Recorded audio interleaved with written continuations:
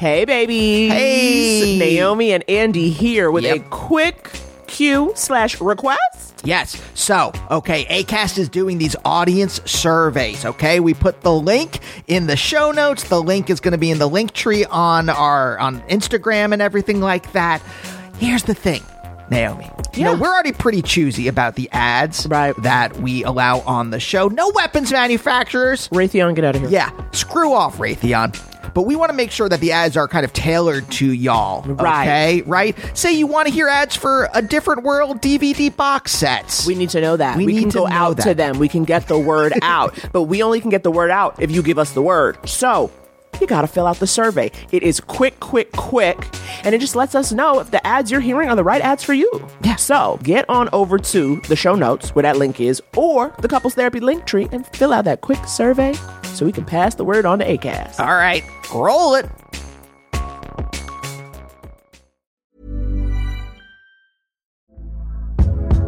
Hey there, it's Michelle Norris. I'm host of a podcast called Your Mama's Kitchen. When I travel, I'm usually looking for a way to find a taste of home when I'm not at home. And one of the things I love to do when I am at home is entertain. And Airbnb allows me to do that. When I was in California recently, I rented a house that had a great kitchen. And when we were sitting around the table, we're all thinking, we're in someone else's house. Someone could be in all of our homes as well.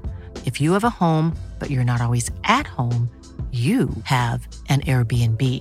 Your home might be worth more than you think. Find out how much at airbnb.com/host. Hey, I'm Ryan Reynolds. Recently, I asked Mint Mobile's legal team if big wireless companies are allowed to raise prices due to inflation. They said yes. And then when I asked if raising prices technically violates those onerous two-year contracts, they said, "What the f*** are you talking about, you insane Hollywood ass?" So to recap, we're cutting the price of Mint Unlimited from $30 a month to just $15 a month. Give it a try at mintmobile.com/switch. $45 up front for 3 months plus taxes and fees. Promo rate for new customers for limited time. Unlimited more than 40 gigabytes per month. Slows full terms at mintmobile.com. Open your hearts, loosen your butts. It's time for couples therapy. Yeah, this podcast is Andy and Naomi's, where they can both laugh and hang with all their homies, talking excellent vacationing with brunches and cuddling, to messy situationships and conscious and coupling, from Netflix hookups to singledom with some Hulu, tech, sex, regrets, or feeling on your new jubu.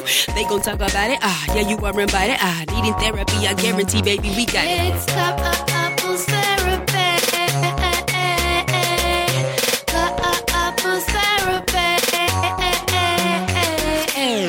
Hello, everyone, and welcome to Couples Therapy. My name is Andy. And I am Naomi. We're a real-life couple. A real-life couple of comedians. And on Couples Therapy, we answer a couple different questions from a couple different listeners. And this is your episode for this week.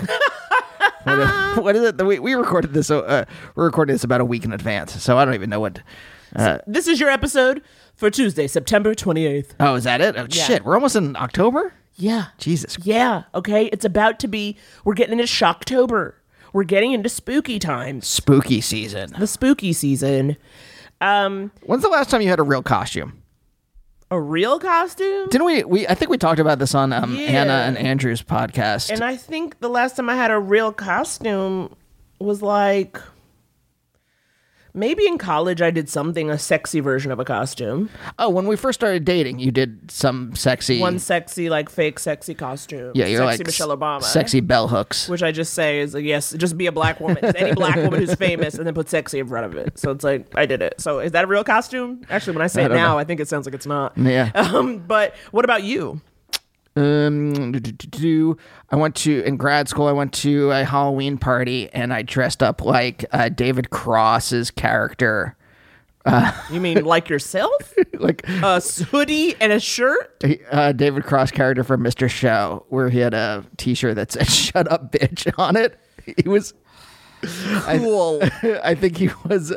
I think they were doing one of those fake things. They don't do them anymore. But like, you know, they would go to, you know, in like the 80s, they would make commercials for films, and they would do man on the street interviews after people walked out of the film, and they're like, "What do you think of the film?" I think he was supposed to be a dumb shithead. His character, the character he's playing, was just a dumb shithead, and that's why he wore that t-shirt. Oh, okay. That sounds like a funny sketch. Wow. Andrew. Wow, the shade. Andrew Becker, man. Today's episode is super fun. Yeah. Well, we are big fans of our guest. Absolutely. We are talking to Roz Hernandez. Rob hosts the podcast Ghosted by Roz Dress-Velez. Roz is an actor. Roz is out here performing live. Roz is out here giving you stand-up. Roz is coming at you with a multimedia approach. Yeah. And I appreciate that. Yeah, she's great. So great. So fun. We learned a lot. I like when we do episodes with people who we sort of know, and then we end up learning a lot about who they are. Yeah, crazy shit. Yeah, whereas like that would have never come up, I guess, when we were hanging out. I won't spoil it, but a job she had when she was young was crazy. You're gonna get into it. It's gonna be beautiful. But wait, before we get there, like I said last episode, we got a lot of responses to one of the advice questions from Michael Cyril Crichton's episode. Now, a woman named Blue wrote into us, and her and her husband have been married for a while, but they've only had sex 4 times in the last 10 years. She has a higher sex drive than he does. Blue would like intimacy. She would like intimacy. She would like something and more than what they have, and she didn't know what to do. We gave pretty good advice, but a lot of people had some thoughts. We love that. I'm going to, because this first one is a little more caustic than the second one. Let's read this one first. This comes from Caitlin from Twitter. And Caitlin says, was just listening to the most recent episode of my fave podcast, ! Thank you, Caitlin. And someone finally asked the question I always wanted to send y'all, but was always ashamed because for me, I knew what the answer was. I was living with a man for 8 years, and the sex was fine the first year, but over time he confessed that he had no sex drive and felt no pleasure when he had sex. I figured I could handle a possible asexual partner, but he never kissed me or held me no matter how many times I tried to express my needs to him. He would not go to therapy or agree to an open relationship, and I felt myself shrinking over time and feeling like if I was prettier, maybe it would be different. This isn't the answer the other listener may want, but I finally broke up with him because I realized I was allowed to crave touch and really express my sexuality. I left my partner of 8 years and he stole my Labrador. What? But I'm having the best sex of my life right now. And my whole life is better now that I am fulfilled. We did not have children and we're not married, so it was easier for me to leave, but it was something I do not regret one bit because I found a partner who expresses the love that I need. So I wish the best for you and your husband, but it's okay to get what your body and heart needs to. And you can use my name, shout out to the world that I'm finally getting laid again. And then Caitlin sent an addendum. Okay, now I feel like a monster, like I just broke up with him for that. But he was also emotionally unavailable and as affectionate as a brick wall. So I really tried, but after years of being the only one bending and sacrificing my needs, I had to make the tough choice. But I've never been happier. So I hope Blue finds happiness however she does.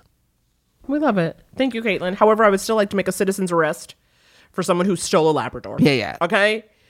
I hope he never finds joy. That's what I say. If you stole a Labrador, may you never know peace. Yeah. All right. And then we got one. Amy, you're going to love this one. This is a voicemail. Ooh, I love a VM. So this is another response to Blues Conundrum, which sounds like an indie rock album. Oh, I was going to say it sounds like a computer game like King's Quest or something like that from the early 90s. Interesting. Sierra Online. That's what they were. The Sierra games. Blues Conundrum. All right, here we go. Hi, guys. I just recently started listening to your show. And on the last episode, I know that people were encouraged to, call in with anything similar to or any, thoughts on Blue's situation. And I just, after hearing, what she had said, I just kind of wanted to, share a little bit. Not sure if this would be enlightening at all, but so everyone was talking a little bit about, what it means to be sex negative and, things like that. I'm married. I identify as asexual, whereas my husband, does not. He is a very sexual being.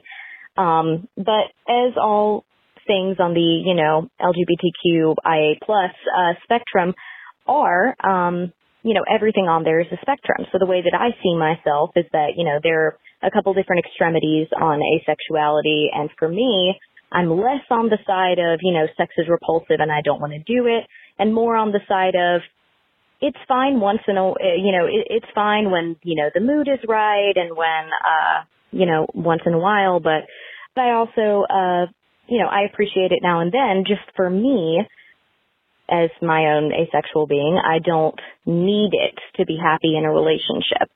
Now, this is something my husband knew before we ever even started dating. I had told him it multiple times to make sure that he was okay with it and he knew what he was getting into. And I've always told him if he ever feels deprived, he needs to tell me so that we can change something. But as of yet, nothing has, upset him. He's sort of just grown to kind of match me, and I've grown to match him. And, we sort of learned to work with each other and make each other happy in that way.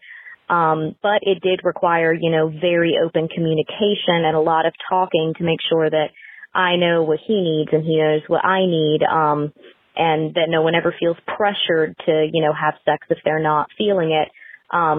So yeah, I know that y'all were talking about a lot of that. This is probably just repeating the same thing, but I just wanted to, put in from my experience of, being married and being sort of an asexual being, that it is possible for it to be happy and healthy, and not every situation is like mine. But, I hope that they can have a very, very, honest conversation about it going forward, and that somehow, they will, be able to make each other happy going forward. Thanks, guys.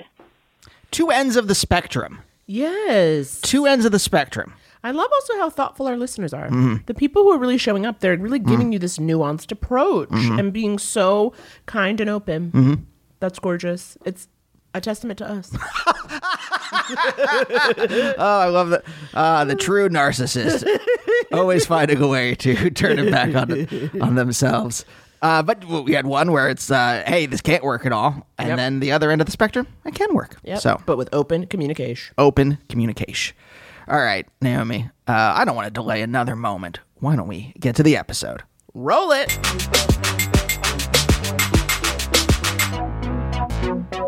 Do you need another take, Mr. Meyer?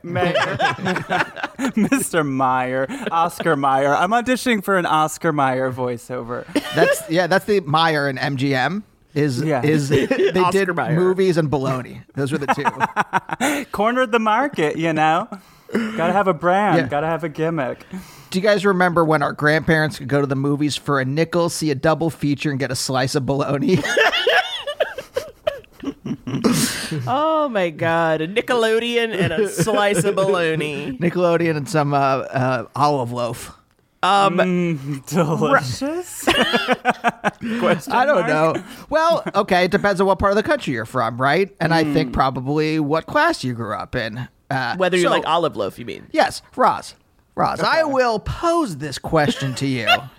Did I grow up in an olive loaf type environment? Olive loaf family. Were you an olive loaf family? We were not very loaf positive. We didn't do meatloafs. We didn't even listen to Meatloaf, the musician. Absolutely. Sure. Anytime in Rocky Horror Picture Show, when he came on, we fast forwarded. I mean, we just didn't have loaves in the house. There were no loaves. Our family went further. We actively cut Meatloaf out of Rocky Horror. So anytime he's on screen, we cut that. In a very early version of Final Cut Pro. Yeah, hot duty, rest your soul. I just would like the listener to know that Roz is drinking the largest shake smoothie that I've ever seen in all my days. It looks to be approximately 40 ounces. Is that correct? Yeah, it's a big gulp. I go to 7-Eleven, I get a big gulp cup, and I fill it with smoothie. Now it's probably the same size. It is big. You're right. Yeah. You are right to say that. Well, I don't know. I got back into pasta. I had a real pasta thing going on during pandemic.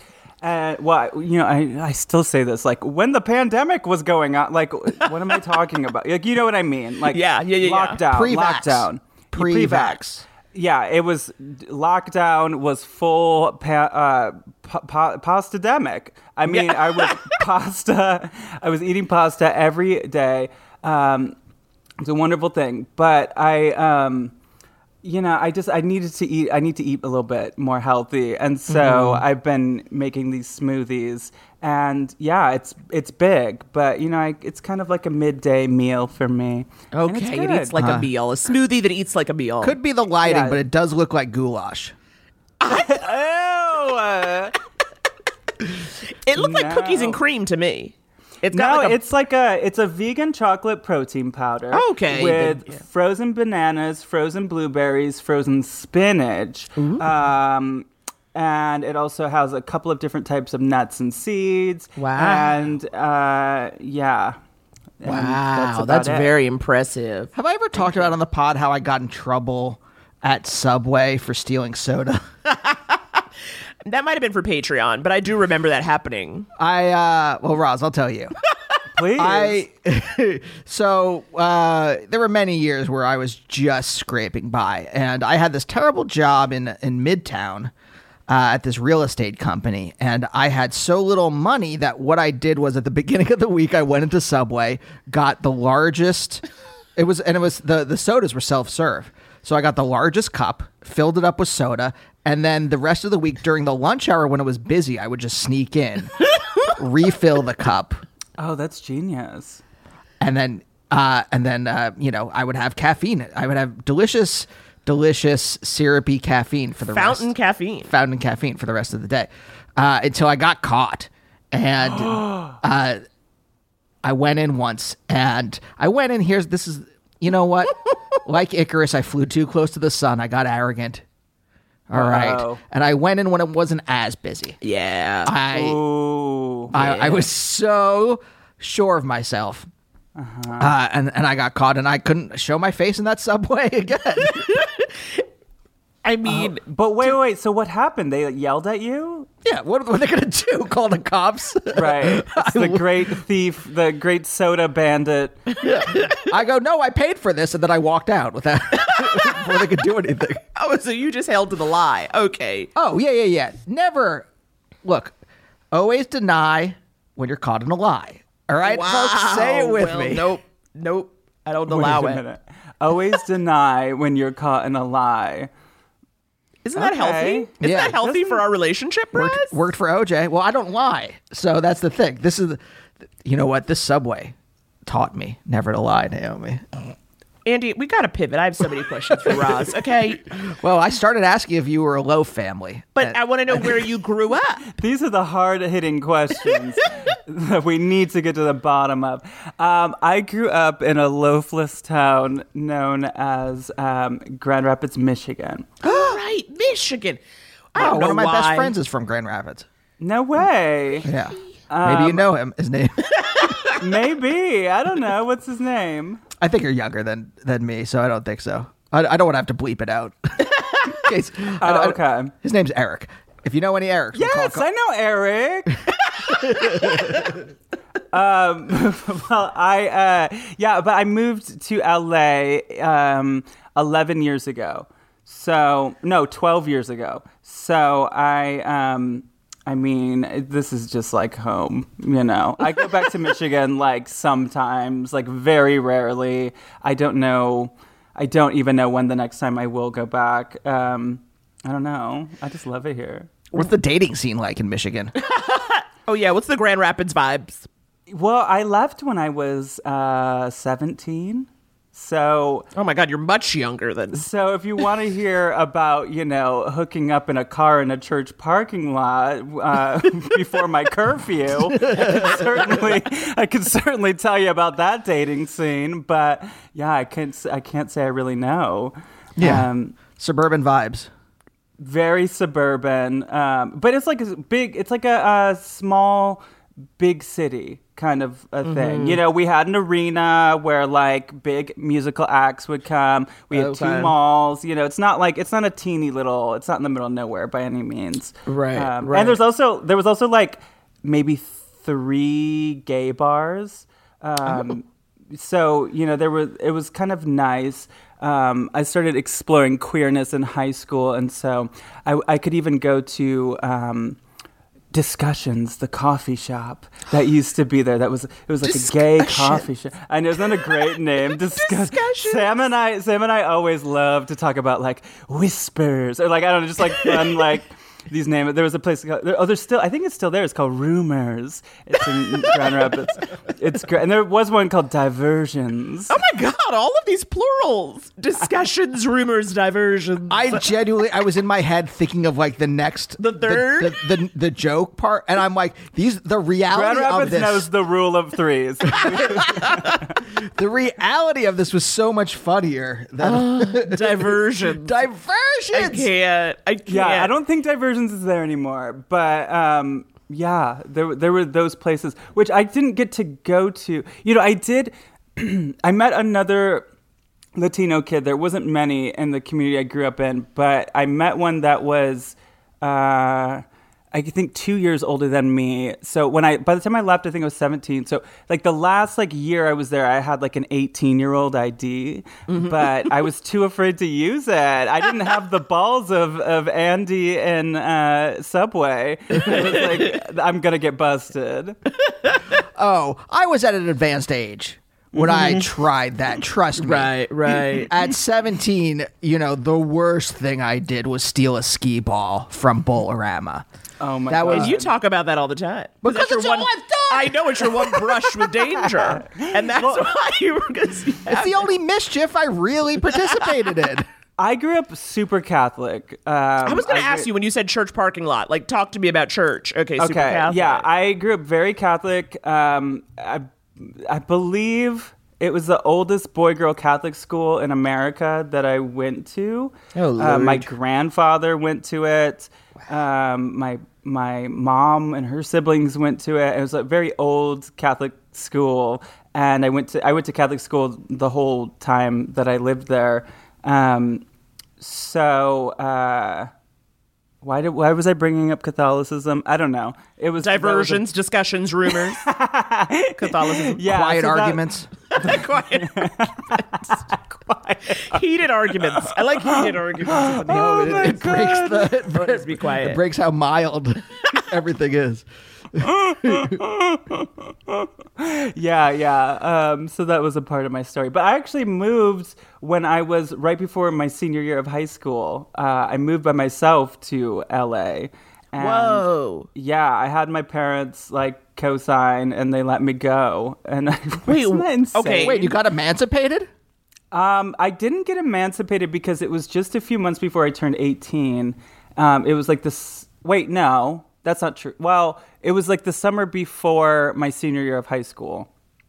So that's when I moved out and I moved here. Did you to finish high school? Hollywood. Yeah, I did a homeschool, like independent wow. study kind of a thing for my senior year. And because, I had like agents and stuff and I was like doing auditions and I did some commercials and Wait, hold on. Back it up. Hold on. Wait a second. As she sips her giant smoothie. let me have a smoothie Very chug. well-placed sip. Exactly.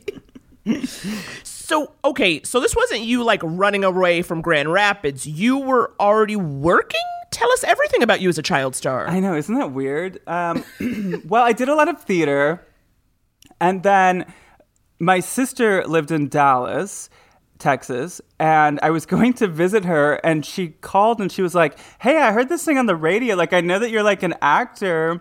There's like this thing where it's one of those things where it's like, come on down to the Marriott. We've got, from Hannah Montana, the casting directors and Nickelodeon and like all this, like, I don't know, these things that you hear on the radio. We're like, that's a scam. How old were you? 16, 17, something like that. By the way, that's the same voice as like Nitro burning funny cars. Sunday. Yeah. Bigfoot, Truckosaurus. Exactly. Yeah, it was very that energy. We've got the All That producers. The writer of iCarly. Yeah, I guess it was the voice was probably more like, hey, does your kid have talent? Like, it was very like, Come on, I guess you're right. I was kind of giving you Sunday. Kids seats just $5. Kids seats just $5. No, this was so. It's a long story. It's boring. Long story short, I did this competition thing that was in LA. You went to the Marriott. It was not in a hotel room or anything. It was Thank in God. a lobby, and then it was this thing that ended up being this competition thing, and I ended up doing pretty well in it, and I got American Idol. No. It was just a thing that was to get agents and casting directors. And I think it really was a scam, but it didn't really work that way for me. It actually ended up being pretty legit for me. And I got agents and stuff. And then I moved to LA and I tried to do high school and well, I did. I finished, but it was so hard to be 17 in LA, no parental supervision, super oppressed, from Catholicism, dealing with my queerness, and later I realized transness and gender identity and all this stuff, and having to deal with all of that, and then another long story short, really got into drinking and drugs and all that kind of stuff. And I was a wild child as a kid, but I've been sober for almost 7 years now. Oh, wow. Yes, Congrats. bitch. Yes. Thank Keep coming you. back. Now, though, okay, so you're 17, you're in LA. Could you give me a sense of where were you living? Who were you North living Hollywood. with? I lived in North No. 12 I years lived in ago? North- Yes, it was. Oh, God. The building I lived in the room was teeny tiny. There was a girl from one of those VH1 Flavor of Love or something that lived in my building, and I would see her, and that was my first a celebrity. I know a celebrity. And she lived in the same building as me. And yeah, it was rough. You were by yourself, though? Did you have roommates or anything? No, I was able to get a little time. Okay, so going back even further, I've worked since I started working when I was 10 as a birthday party clown. I developed my own act. Roz, every new thing you say. I've always been a hustler, a drag queen. I developed this clown character when I was 10. I used to call up companies and be like, hey, do you need a clown for your corporate party? And then I would make $50 a gig. I learned how to make balloon animals, juggle. What? I learned all this shit when I was 10. And then I stopped doing that because kids were mean to me. And Well, then also, I you were a started- child. What would happen when you I know. showed up as a child clown? Because you saying all this shit like it's matter of fucking fact. I And it know, ain't matter it's of because fact, Roz. I've really processed it in my adulthood, where I'm this is insane. But yeah, my parents would drive me to these gigs. I'd be like, Mom, I got another gig. We have to go to some real estate companies doing a family picnic for their employees, and I need, Roz, hold I on. need to go hold get on. some balloons.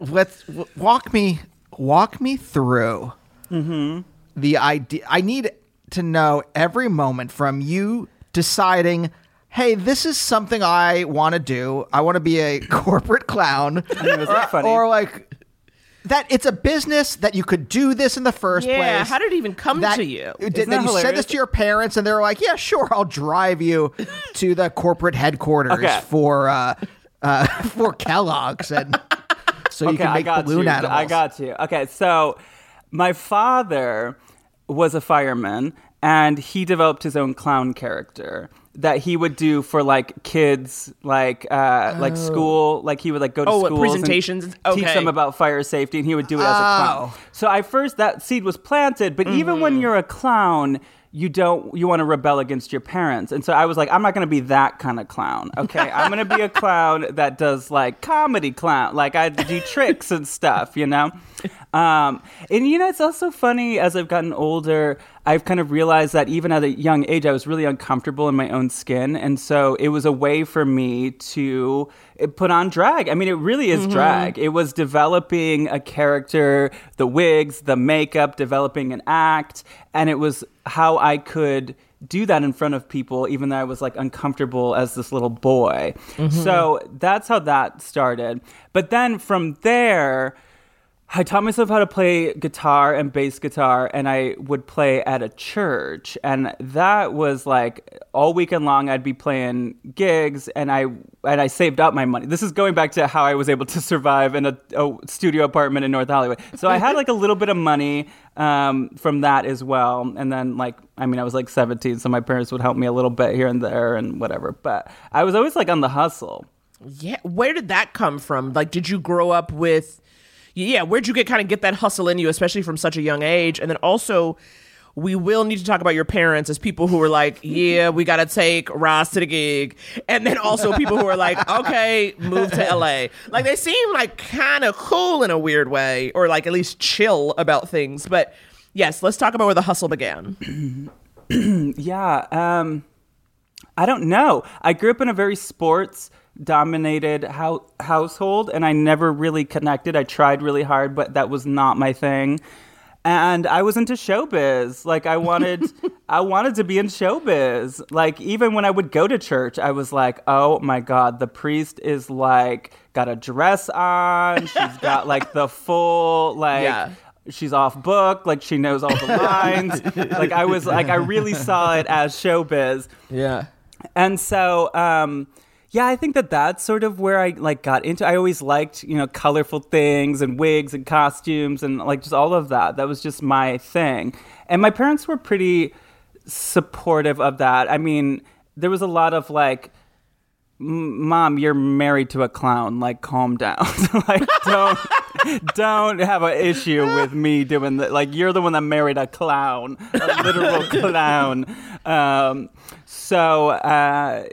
mean, we've had a complicated relationship, my parents and I, but overall, they're really great. And we actually just went whale watching this weekend. They happened to be in town, and we went. I went whale watching for the first time, which was majestic. Did you see any beautiful whales? We did. We saw a couple of whales. We saw a tail or two, and lots of dolphins. And it was cute. I mean, we're working. We have a good relationship, my parents and I. But I've exposed them to a lot of the world that they would never have had to see. Just with me and my existence and the kind of person I am. So I have to be understanding of that because they're just, they're not used to getting my pronouns right. They dead name me. It's a lot of that, but it's a lot to hear in a short amount of time when I see them because I never really hear that. But they mean well, and they're very supportive, and I've always had a thing where my parents have, they've always been in charge, especially when I was a kid. They were always in charge, but I was always like, here's what I want to do, and, I'm going to figure out a way to do it. Even when I was, in high school, they would, they didn't want me to wear my Hot Topic clothes, and I was like, well, I'm gonna make money so I can buy Hot Topic clothes. I see. And then you guys can't tell me I can't wear it, so then I have to hide my Hot Topic clothes. It was a whole thing. Hiding your Hot Topic is very Grand Rapids teen. That feels very right to me. That's funny. Naomi, do you think you could have gotten away? Your mom says you can't do X, whatever X is. And you're like, well, I'm going to make the money and I'm going to do X. I'm going to pay for X. My parents are like, no, we don't care if you have the money or we give you the money. Right. Whatever X is. Well, yeah, and that's the thing. To an extent, it was that. And so that's where I still had to hide.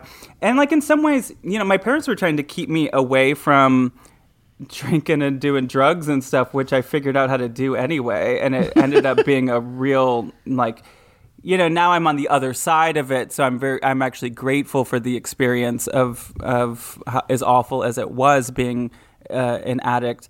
But they didn't want me to have to do that. They didn't want me to go through that and be into all of that stuff. But it's tough. It's really tough when you grow up in a Catholic society and you feel like such an outsider, and then you're dealing with there's just so crazy how many things I didn't realize I was dealing with until I've gotten older. And actually very recently, a lot of stuff where I've been oh yeah, I'm coming into my gender identity and a better understanding of my identity and my transness, and I look back and I just think of so many things as a kid where I'm like, oh yeah, like I was so uncomfortable. I was so uncomfortable in my own skin. I just wanted to escape. I wanted to go to anywhere, anywhere else, whether it was just in my brain or it was geographically or whatever. I just wanted to get out. Yeah. If you don't mind, can I ask, how do you separate that like understanding that as being this kind of inkling of being like, oh, I have a different gender identity than the one I was assigned at birth, from just like, oh, everything around me sucks and I feel alienated from the society in general because I think differently. Do you know, does that make sense? I know. Well, I know, and that's the thing, because I am I'm a weirdo on top of anything else, you know, like I'm also like into just things that are funky, you know. It's like I talk about ghosts and I wear wigs, like that's like my thing, you know, like I'm just like a funky person, and it's hard when you're not around other funky people to feel like that's an okay thing to do. Especially, like, I'm sorry, this always comes up anytime I talk on like a podcast. I always go here with it, but I'm like, we've all almost forgotten that, like, when we grew up, it wasn't that long ago, but that you only saw what you saw on TV or read in a book. Like, you couldn't just go to YouTube and type in, ooh, drag queens. Like, I saw what I saw, and it wasn't a lot. Like, I didn't see a lot of people that were like me. And transness, and, you know, like, that wasn't a thing in the 90s and early 2000s to see constantly on TV or wherever. Like, I just didn't have access to it. So... yeah, and I mean, it took me a long time to realize that it was connected to my gender, just because, I don't know, I think there's been so many more conversations the past few years about the different ways that your gender identity can look, you know, it's in a less binary way. I think it really was that, I mean, that's all I really was exposed to for a long time, was just like, you're male or you're female, and I just had I couldn't figure out what it was with me. I couldn't figure out where I fit in that. So, yeah, and then as I have come to an understanding of it, when I look back at my childhood, I'm like, it's kind of weird that I always had just like these... like, I hated being in a male swimsuit. Like, that was like a weird thing for me, and I would always like cover my chest, and I'm like, why was I doing that? Like, isn't that kind of an interesting, like, why was it was always about my chest? I don't know. Like, little things like that. As I've gotten older, I'm like, yeah, it was always kind of connected to my gender. I just didn't know what it was. And I was raised with two older sisters, and I always saw us as equals. I never saw us as anything different until I was told that we were different, you know. And so I don't know. There's a lot of things like that. You know, because when you and I met, like, through comedy.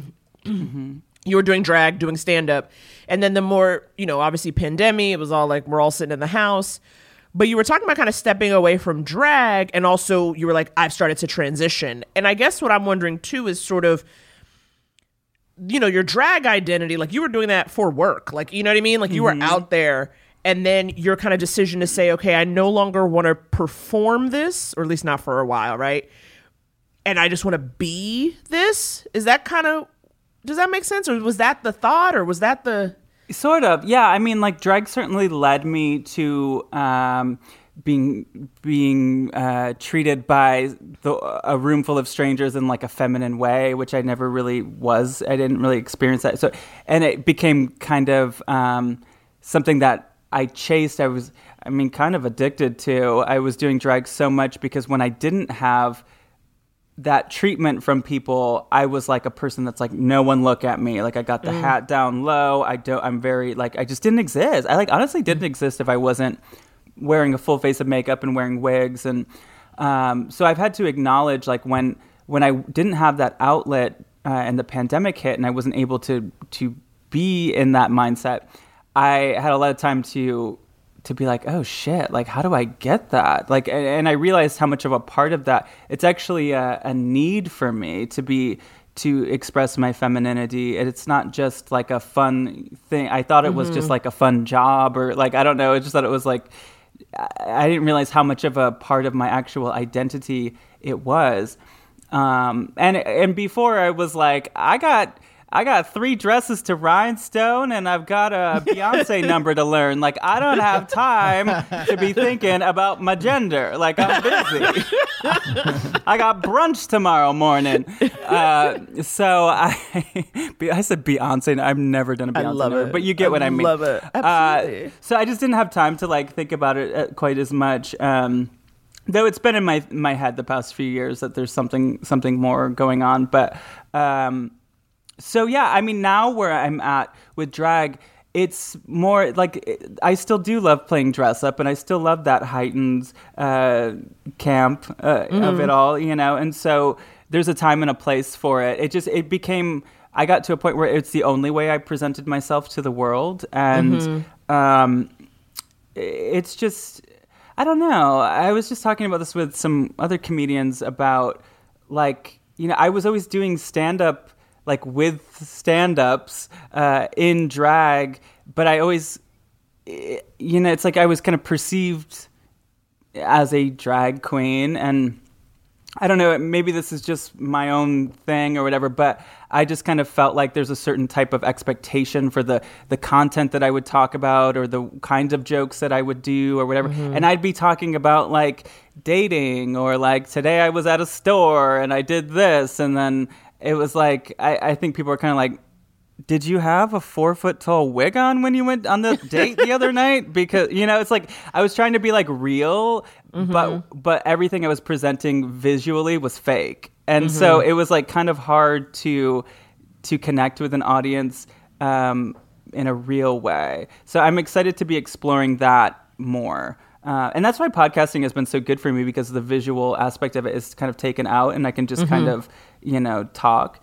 Right. Yeah, you can talk about airline food if you want. You can. Yes, I mean, it's a thing that I don't think anyone's talked about yet.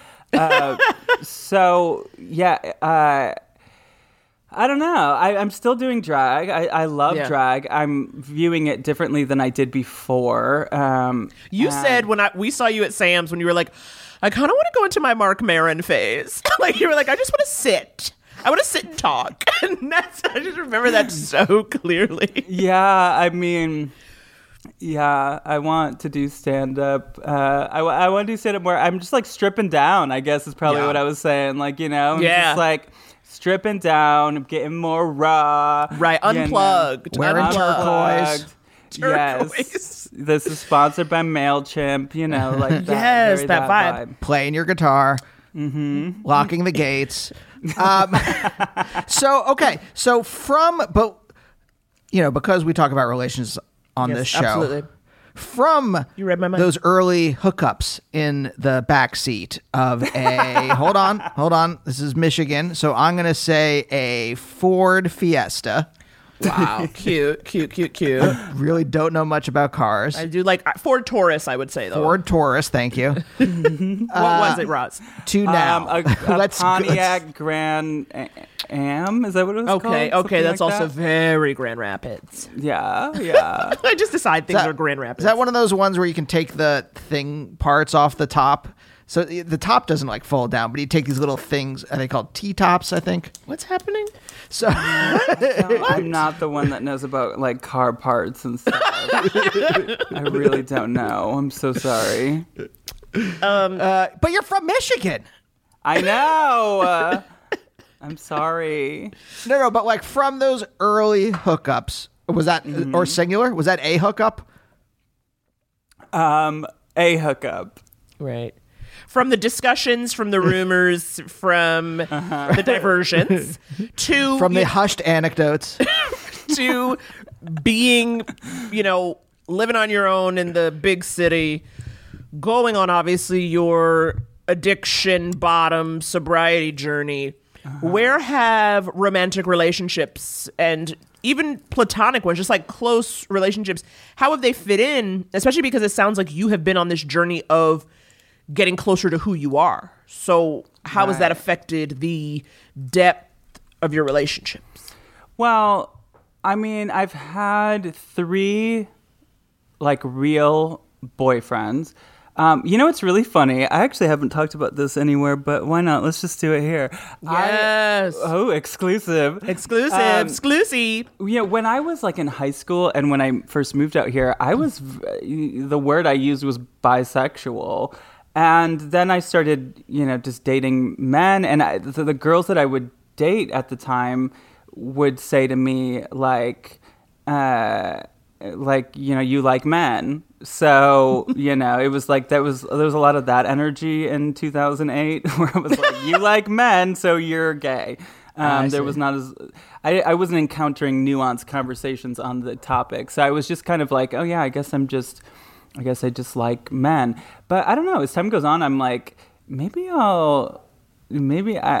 open to exploring all kinds of people at this point in my life. So there's your exclusive. Because I guess if I really thought about it, I did date women when I was younger, but I never really think of those as real relationships because they just didn't last very long. And it was, I've never had I've only had cis male, dating cis males, when it comes to longer than 6 months in my life. And I've done that 3 times. Well, actually, no, one time was 4 months. And then I did one that was 2 years. And then I recently got out of one that was a year and a half-ish or something like that. Yeah. And how do these, are you the kind of person you burn it down? Do the relationships go up in flames? Or are you we have to have a talk about how this isn't working? Or do you ghost like the podcast that you host? Yes. I've done a lot of work. I have worked with a wonderful therapist, so I feel like I'm in a good place to be able to analyze and look back at my most recent relationship, which was a pandemic ending. We started pre-pandemic and ended, March. We ended in March of this year, so pretty recent. I mean, 5 months or so ago.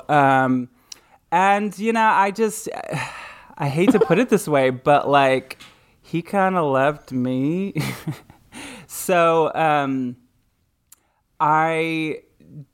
I was not able to still be friends, and I don't know if I ever will, just because I'm I don't know. I just kind of compartmentalized you as someone that I was in love with, not it would just be that weird thing. I don't know if I'd be able to get over my feelings. I don't know. Who knows? Maybe one day we'll reconnect and be friends or something. But as of right now, at this early time, we haven't talked really. And yeah, I'm kind of no more, you're here to either be in love with me and we're living together, or it's all right, now you're just somebody that I used to know. Are there any patterns? Are there anything that connect these 3 longer relationships? What made them last 4 months, 2 years, 1.5 years? Well, it's unfair because the first 2 were very much in my drinking and drugging. So I don't really, I was just such a mess. I'm such a different person these days. So yeah, not really. There really isn't. I would say the 2 ones that I've had there over a year, they wanted to leave me. I didn't want them to leave me. But I was just, I don't know. This pandemic was so fucking hard on me. I was, I lost all of my, my self-worth was so connected to work, and, my gender identity was attached to my work. So much was attached to my work, and I was working 5 to 7 days a week. And then when it was taken away, it was just a decline for my mental health, and I was just not doing well. And, I really do, if a friend of mine was hey, this person that I'm dating is sad and sits on the couch eating pasta all day long, it doesn't work, I gotta work all day, they're just sitting around doing nothing, super depressed. They won't even clean the house. Like, I would be like, you got to get out, you know? Like, come, like. Well, Andy, how do you put up with it? You've decided to stay. I'm eating pasta for breakfast. I'm not cleaning the house. How do you deal? Well, I signed a You're contract. killing it. What are you talking about? No, I mean, during the pandemic, sure. I don't know. I mean, like, That wasn't a real question. Oh, I was gonna say, like, I'm empathetic. I don't know. I mean, like, no, I hear what you're saying, though. I'm really trying to not bash my ex because I really think that he is such a wonderful, wonderful, wonderful person. It's just he needed to get out of the environment, and I just wasn't. You know, another thing I should add is that I wasn't helping myself very much. I was just kind of like, pasta and Ben and Jerry's are like my therapist, and I by the time I got into therapy, it was like too late. You know, it was like I'd already done too much damage to our relationship. I think just mainly from just being not a good partner. Like, I just wasn't being my best self at all, and it's, you know, cute for like a couple of days, but like now it's 9 months, and I've just been moping around, you know. And so I think, and he was working from home. Like, it was really tough. I don't know. Y'all can make up your own judgments of the situation. And I'm sure there's more. This is only one person's side of it. But I don't know. It's unfortunate that it had to end, but it was the decision that he, you know, thought he needed to make. So look, this is a I hope judgment-free he's zone. happy. Yeah, I mean, it is. It's a judgment-free zone. Yeah. You know, if you spent the entire pandemic just asking him where the rigatoni is, you know, we would not we would not judge you. No, I wouldn't hold it against tough. It was, I mean, I know I was just kidding with that thing, but it was really tough. And, you know, however people coped, like, you know, it was fucking dystopian. Yeah, I mean, I'm sober. Like, I have to, like, stay on top of my shit. Yeah. And I find that for me, it's not just like, oh, I'll turn to drugs and alcohol. It's like there's other things that do that for me, you know, nowadays. Food, shopping, like whatever. Like, I'll find something to escape if I'm not taking care of myself. And I just wasn't taking care of myself because it was so tough because there's like no future in sight. And also there was like that I'm in love, so I can do whatever I want. And yeah, I guess it just wasn't cute on my part, really. But I don't know. I'm sure there's lots more that I could say, but I'm trying to paint him in a good picture. And that's okay. Honestly, you know, we want this background. So, you know what I mean? And really, just to sum up before we take our break, or actually, no, why don't we take a break?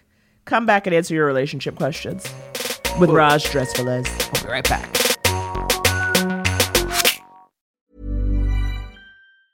Quality sleep is essential. That's why the Sleep Number Smart Bed is designed for your ever-evolving sleep needs. Need a bed that's firmer or softer on either side? Helps you sleep at a comfortable temperature? Sleep Number Smart Beds let you individualize your comfort, so you sleep better together. J.D. Power ranks Sleep Number number 1 in customer satisfaction with mattresses purchased in-store. And now, save 50% on the Sleep Number Limited Edition Smart Bed for a limited time. For J.D. Power 2023 award information, visit jdpower.com/awards. Only at a Sleep Number store or sleepnumber.com. Planning for your next trip? Elevate your travel style with Quince. Quince has all the jet-setting essentials you'll want for your next getaway, like European linen, premium luggage options, buttery soft Italian leather bags, and so much more. And it's all priced at 50 to 80% less than similar brands. Plus, Quince only works with factories that use safe and ethical manufacturing practices. Pack your bags with high-quality essentials you'll be wearing for vacations to come with Quince. Go to quince.com/trip for free shipping and 365-day returns.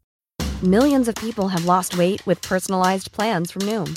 Like Evan, who can't stand salads and still lost 50 pounds. Salads generally for most people are the easy button, right? For me, that wasn't an option. I never really was a salad guy. That's just not who I am. But Noom worked for me. Get your personalized plan today at Noom.com. Real Noom user compensated to provide their story.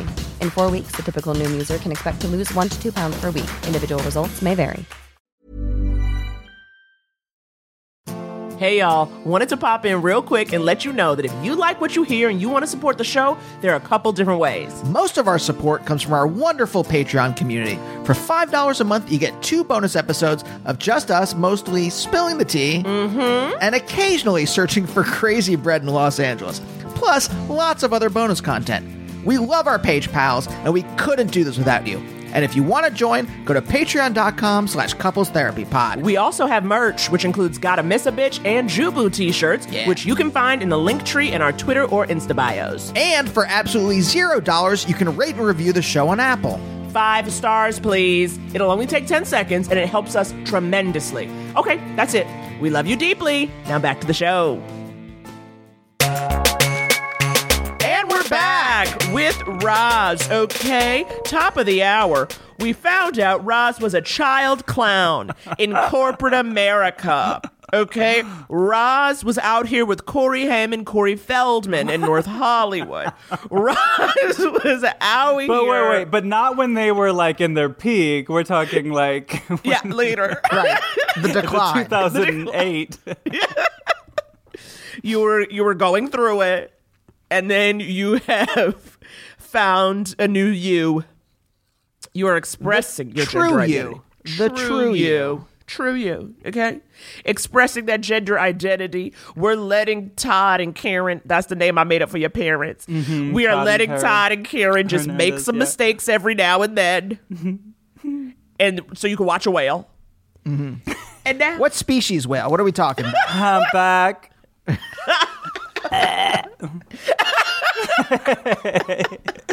Yes, there was a blowhole involved. Well, that was my next question. So we get questions from our listeners through many different means. Gmail, Twitter DM, Instagram DM, of course, our favorite voicemail. This first one, let's see here. All right, this comes to us from Gmail. I'm going to say anonymous. They never let me know whether they wanted to be anonymous or not. So I'm just going to go ahead and what's the word I'm looking for? Err on the side of caution. Caution. Thank you. You got it. You got it. Hi, Naomi and Andy. And I'm going to put this in their guest. How do I tell my friend and roommate that she's the toxic one in her relationships? Sounds like me. Oh my God. What if this is from my best friend? So we're going to be anonymous to err on the side. No, because that would be Sam Pancake, and he wants everyone to hear his name. She dates around too much. She wants a relationship, but none of the guys stick. She's super sensitive, and if something doesn't go her way in her relationship, she will go apeshit, blame the guy, and complain nonstop to all the people around her. She complains so much that eventually the guy gets sick of her and always ends things, and I can see it crystal clear. Then she finds a new guy, and the cycle begins again. If I love her, how do I not tell her? Right. If I love her, how do I not tell her? And to be perfectly honest, I'm tired of hearing her complain. That might be the real question. Right. This article says the things I want to say to her, but I don't know how to say it to her, you know. I'm just going to read the URL, which or the end of it, which says ego in romantic love. I love when someone sends us a URL. I'm like, what do you want me to do? You got the URL. I don't know how to share it with her without being mean or rude. Your help will go a long way. I appreciate it. Keep up the great work. Love the podcast. Thanks. Anonymous. Well, Roz, this is almost sounds like this kind of debate that I've had many times with people where it's like, is it rude or like the best, nicest, coolest friend thing ever to tell a friend, like to say, oh, you have a booger in your nose? And I feel like there's two different kinds of people that want to hear that and don't want to hear it. I personally like to hear that. I find that as like a sign of somebody really caring and looking out for me and like not being afraid to tell the truth to me. But then I think that there's a lot of people that are like, how dare you? I can't believe you would say that. So like that gets really difficult. And it sounds like maybe this friend is the kind that doesn't want to know that there's a booger in their nose. And with those kinds of friends, I don't know. This sounds tough. I don't know how you... Well, here, let me ask you this. When you were, let's say pre-sobriety, perhaps. Oh, okay. When you were in... Post-clown, pre-sobriety. What a journey. The sweet spot. Uh-huh. To paraphrase what you said, messy, I think. Yes. You said. Was there anyone that told you that? Like, did you have someone in your life that could say, like, what's going on? Oh, yes, there was certainly more than one intervention in my life, but it's hard to. I'm sure there's like a way to see the forest through the trees. I don't know whatever I'm trying to say. It's kind of hard sometimes when you're in the thick of, especially when you're emotional. If your friend is having this emotional venting session, that's when it's really, I think, it's not unlike if someone's like drunk to be like, hey, I think you have a problem. Like, it's like, okay, you have to wait for the right moment, So yeah, I mean, and yeah, people would call me out, but like I was somebody that I knew I had problems. I wasn't in denial of it. But yeah, it's like, God, that is so tough. This kind of a thing is really tough. I think you shouldn't. My impulse actually is not to tell her, but it is to change the dynamics of your friendship so that she's not complaining to you. Do you see what I mean? Because part of me is like, honey, if she's toxic, she's toxic. You can't, like, it's bothering you. And what you're bothered by is her complaining. Kind of at the core. Like, of course you don't want your friend to be upset, but also it's like, okay, you keep going in circles. I can't hear about this no more. And it's like, I think that's what you want to say to her, because I think you coming in and like diagnosing her will not be met well. No. No matter what state she's in. Oh, no, especially if this person doesn't take any responsibility for themselves. Exactly. If they're constantly blaming the guy, I don't know if they then, blame the coworker, blame the friend, if they're into blaming everyone else in general. It's like, yeah, you coming up in there and being like, you know why this isn't working? It's because you're a little toxic in your relationships. Ooh. Nope. Well, also my post-pandemic, old and tired, don't have time for some bullshit mentality these days is like, is it worth it? I mean, you start by saying that your friend is toxic. Like, is your friend worth, like how close are you, I guess is what I'm wondering. Like, because if this is like someone you just kind of know and all it is they complain all day, like, is it worth it? I don't know. I know that sounds fucked up, but like, these are people I don't know. Don't take advice from me. Well, what about this? You go talk to them and you're like, do you know what the problem is in your relationships? And then you hold up a hand mirror. Oh, that's some good old-fashioned shade. That's the kind of shit you see at diversions. Diversions. Let's have some discussions about your diversions. About the rumors. Because I've been hearing rumors. That is, yeah. Yeah. I think so. Okay, so yeah, let's see if we can distill this into something actionable. Yes, we love action items. All right. If this is a close friend, don't do anything. Right?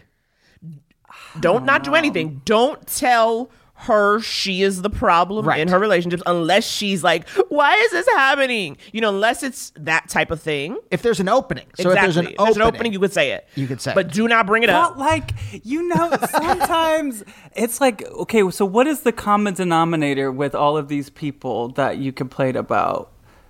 Is it you? If only you could see Roz's face right now, you guys. Such a stank face. I'm sorry. I'm just analyzing this based on very limited knowledge, and I don't know these people. Please don't take my advice, and please don't send me mad messages. I'm just trying to figure this out. Yeah, no, but I mean, there is that impulse. It's like, that's why I said, but if it's, look, I think it's very difficult to tell someone about themselves. Absolutely. And only if it's like really, I think you should only do this if it is something where they're like actually hurting themselves or someone else. That's maybe where you step in. Right. But I do think you can say to somebody, moratorium, and we've had people call about this before too, like different things where it's like, my friend's always doing this or talking about this. And it's like, you can say moratorium on talking about the guys. Or we're going to have dinner. I don't want to hear it. Or she brings it up and you're like, yeah, girl, could we say, I want you to take 24 hours Andy's making hand motions. What? My hand motions are like, this is great. Sorry. Oh, these thank you so much. I'm pointing at Naomi. These are thank you so much. celebratory that finger too points. can be met with like, excuse me? Like, I thought you were my friend. Well, absolutely. But it's like, but at the same time, that doesn't mean that it shouldn't be said. She gonna lash out at whatever, right? So the thing to me is like, you have to take care of yourself. And in taking care of yourself, you have to say like, something, and again, it doesn't have to be like, I don't want to hear about this. It doesn't have to be mean, but it can be very like, I'm going to set the timer for 4 minutes, tell me a story, and then we're done. Yeah. You can be cute about it, funny about it, something. You can draw boundaries. Short in knit. I know that, like, I've had friends where, like, I've had to say, like, we sit there and we, like, talk about, like, UCB, and I'm just like, I can't talk about this thing that's now defunct pretty much anyway, but that, like, I did invest some of my time in it and in the comedy scene in New York. But like, I can't talk about, rumors about X, Y, or Z anymore. I can't talk about, what this one person did to you in 7 years ago. 7 years ago. Right. I mean, like, they didn't let you audition for Harold Night, 10 years ago. I can't talk about that anymore. It's okay to draw boundaries. Yeah. And if they're a good friend of yours, they should respect that, right? Right. If you're not close, stop being friends with them. If you have a friend who like you're not actually close with and all they ever do is complain, that doesn't seem like someone that is fun to hang out with. Right. Now I feel like I need to send you guys a voice note, and because now I'm wondering, am I toxic? Because I always will tell, like, and I have I'm very fortunate to have a lot of really close friends, and I will say, listen, we have talked about this too much. Like, this is too much. Yeah, we can't. That's a good boundary. Or I'll be like, you are the problem. Well, maybe I won't be that blunt, but I will be like, now wait a minute, let's think about it here for a second. Like, I just admitted that I was the problem and the reason that my relationship ended. I overanalyze things, but I also, I don't know. I'm always down to offer and to take myself out for a moment. I know I don't want to say like devil's advocate or whatever, but like I like to try to see both sides or do my best to understand both sides of situations. I don't know. That's just where I mean, that's right. But you can only do it so many times. And it's like, just be like, hey, girl, also there are times when somebody's coming with they same old, and you can say too, it's like, honey, I don't have a bandwidth today. You know what I mean? Like, what about what she's going through as a friend and a person? You know what I mean? Like, there's sometimes where you're like, hey, somebody can call you. And like, I tend to be, and me, whenever I do, I mean, I very rarely let myself be this vulnerable. But when I reach out to people, I will say, hey, I'm feeling upset. Are you able to talk? Meaning, let them know what the situation is. Because, you know what I mean? Like, it's nothing like you pick up the phone and like you just hear tears and it's like, what's happening? I'm at a Costco. You know what I mean? Like, they have to kind of be able to, people have to decide if they're available to help you in that instance. Right. I mean, because friends are not therapists. Right. As much as I'd like them to be. Unless your friends are all therapists, but like they're off. But they're still not your therapist. Yes, exactly. All right. Let's see if we can codify this. We did it. If they're a close friend and there's an opening and you feel like it's right, you can say something. Otherwise, draw a boundary. If they're not a close friend, drop the drip. Drop the drip. That was very good of you, Drew. Yes. I'm trying. I love that. Trying for some Oprah Drop moments. the drips. I know you like an Oprah moment. All right. Why don't we do a voicemail then? Do you have time for one more? Yes. Of course. Yay. Anything for you guys. I love when you guys send us the voice notes. Please keep them coming. Our number is 323-524-7839. There is a 3-minute limit, just to know that, going in. But the voice notes let us know where you're at emotionally, okay? Yes. It really allows us to kind of say, okay, that emphasis tells me that. So, as always, 323-524-7839. I'm done plugging the voicemails. Let's listen to one. Here we go. Hey, Andy and Naomi. I am a huge fan.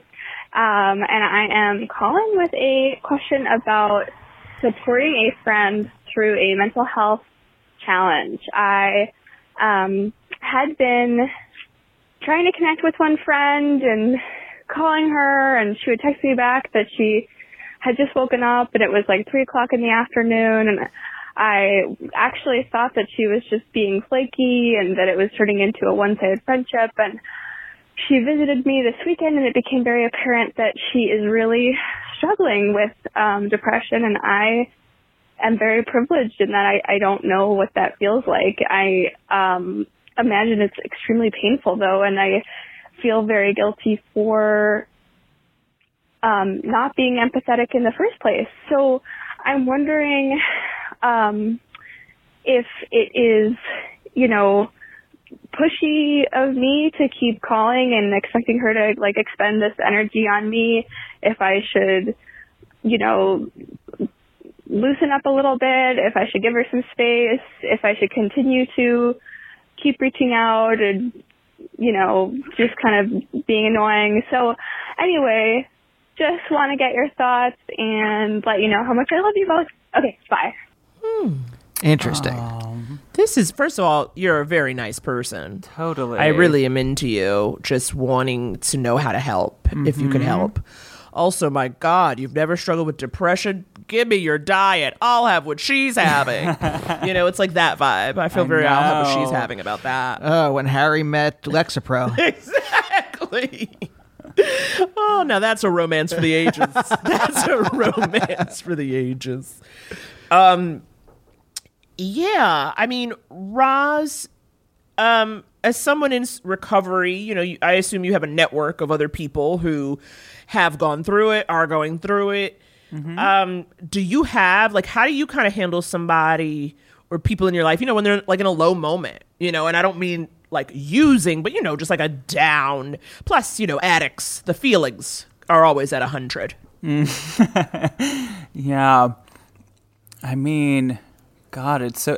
I think it's always good to check in, and to try to get a good grasp on what this person needs. Do they need to be left alone? Do they need to be comforted? There's also obviously very different levels of depression. There's, I don't feel comfortable offering advice of dealing with that. I am not a professional, but I don't know. I think it's probably good to check in and yeah, for sure. Yeah. This is the thing. You check in without expecting a response to show them that you care about them, right? I had a friend who was struggling with some stuff over the pandemic, and I would constantly check and be like, hey, no pressure to write back. I just wanted to see how you were doing. And that's generally, if I know someone, like a friend of mine, his father just passed away, and I wrote, I texted him just to say hello and tell him we were thinking about him and love him, and say no pressure right back. Just let this person know that you care about them and that they don't have to expend the energy the other way. I think that's right. I also think, it's nice to, if you're doing something safe, COVID safe, outdoors with a group, it would be nice to invite that person. If they would mix and mingle with the group. Because I think, and they may say no, they will probably say no. But I think what's very important, because, depression, at least as I experience it, is it entropy or is it the opposite? Entropy is a measure of chaos. So that. Well, it's about not being able to, you just kind of get in this morass and you can't really get out of it and you can't really move through it. So every little thing feels insurmountable. Hence, at least in my experience, taking a nap in the middle of the day. Right. You have increasing entropy. Increasing entropy. Thank you, science. And so, but what's important for me is that in there are times, even when I'm depressed, when I go, okay, get up. And then I'll be like, well, I have nowhere to go. Or I have no one to see. And so then it's well, as you were. Or just to feel because it's important to know, there are people out there. There is something I could do when I'm ready. When I'm out of this, I will call this person who has been checking in on me and be like, let's go to lunch. And I think if you fall off, then that's the end of it. But I do agree. It's like, as you said, it's like you can't necessarily expect anything back. But I don't know. In the age of text, someone can always like fucking double tap the like or say thanks. But I'm just feeling low. I also wonder this too. You as a person, you're saying you've never really experienced that. Are you like an upbeat, chipper person naturally? Because I don't know, for me, when I'm feeling depressed, I'm like, kill all that happy noise. Okay. I was like, all this like high energy. It's like, so, if you want to make yourself available, if this is how you feel, make it clear to this person too. It's like, hey, I can just listen. You don't have to like perform for me or, you know what I mean? Like you can tell me whatever you want to tell me. Because I think that's crucial too. Because I know a lot of times I kind of assess people and I'm like, oh no, they can't handle the real. You know what I mean? And then like I don't tell them and then we never really have a meaningful friendship. Yeah, but if you're too chipper and you want to like go down to your friend's level, watch a sad movie. Watch the last episode of Breaking Bad. Watch, good God. Oh my God. Sick. And then maybe you can, get down there. This is so dumb. I can't even pretend to support it. Oh, that's not. I'm sorry, sweetheart. You made some vows, Naomi. I did not. Yeah, I can't. I am not good at advice. You guys are amazing at this. Well, I mean, have you ever been in either of these positions? It doesn't have to be depression, but just like in a space where it would have been nice if someone reached out to you, or where you reached out to someone. During the pastademic, did you reach out to people? Did people reach out to you? When you're in this moment on the couch, were you like, I should fucking call somebody? Or, you know what I mean? Like, how did you do? Yeah, no, I mean, I had a lot of friends in the same position as me.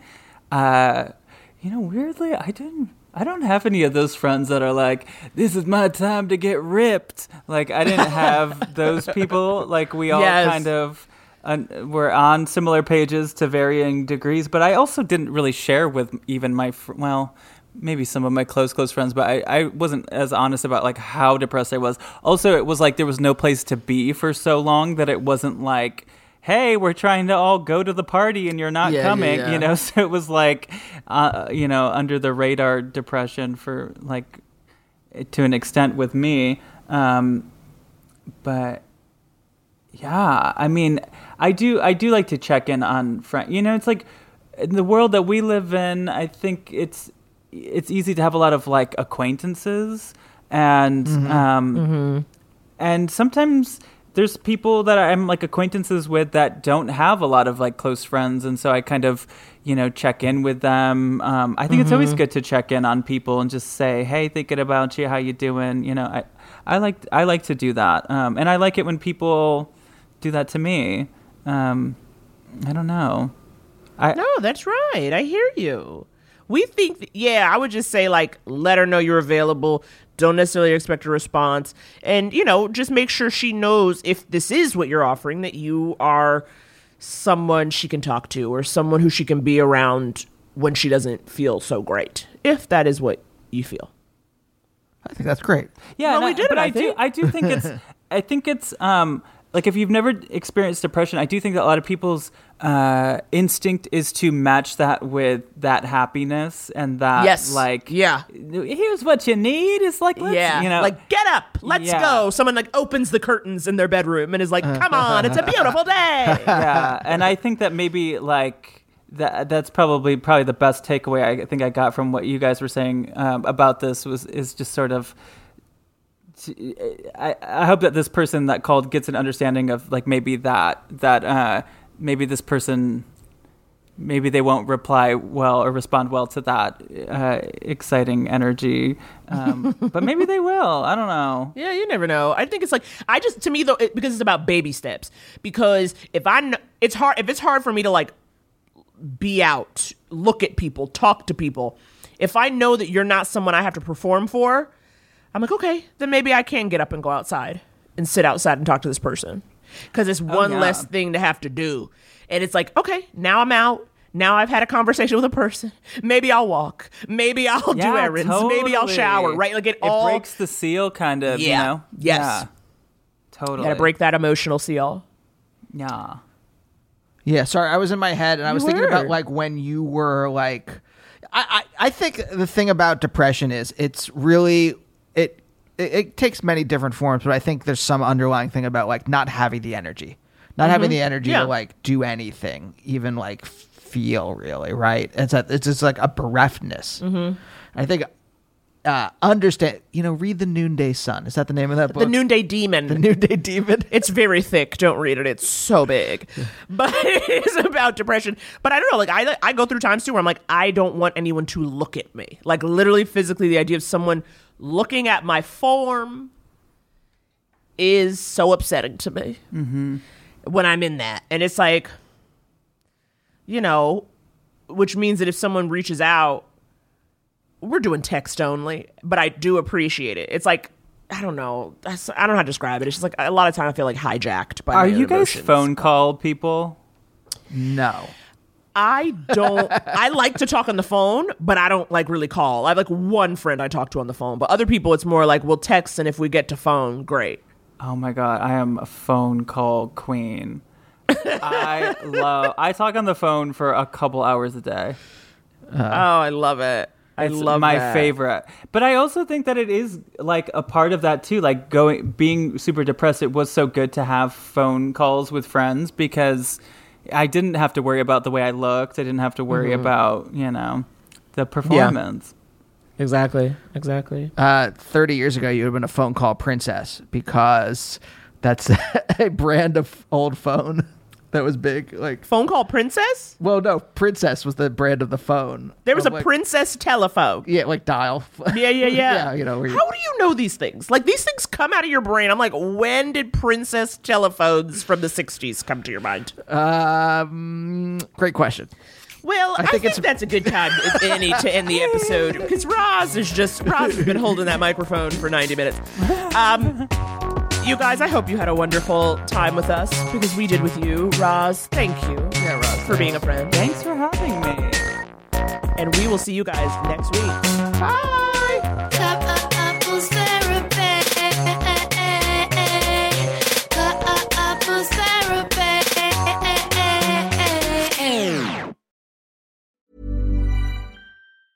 Hey, it's Paige DeSorbo from Giggly Squad. High quality fashion without the price tag. Say hello to Quince. I'm snagging high-end essentials like cozy cashmere sweaters, sleek leather jackets, fine jewelry, and so much more. With Quince being 50 to 80% less than similar brands. And they partner with factories that prioritize safe, ethical, and responsible manufacturing. I love that. Luxury quality within reach. Go to quince.com/style to get free shipping and 365-day returns on your next order. Quince.com/style. Even when we're on a budget, we still deserve nice things. Quince is a place to scoop up stunning high-end goods for 50 to 80% less than similar brands. They have buttery soft cashmere sweaters starting at $50, luxurious Italian leather bags, and so much more. Plus, Quince only works with factories that use safe, ethical, and responsible manufacturing. Get the high-end goods you'll love without the high price tag with Quince. Go to quince.com/style for free shipping and 365-day returns.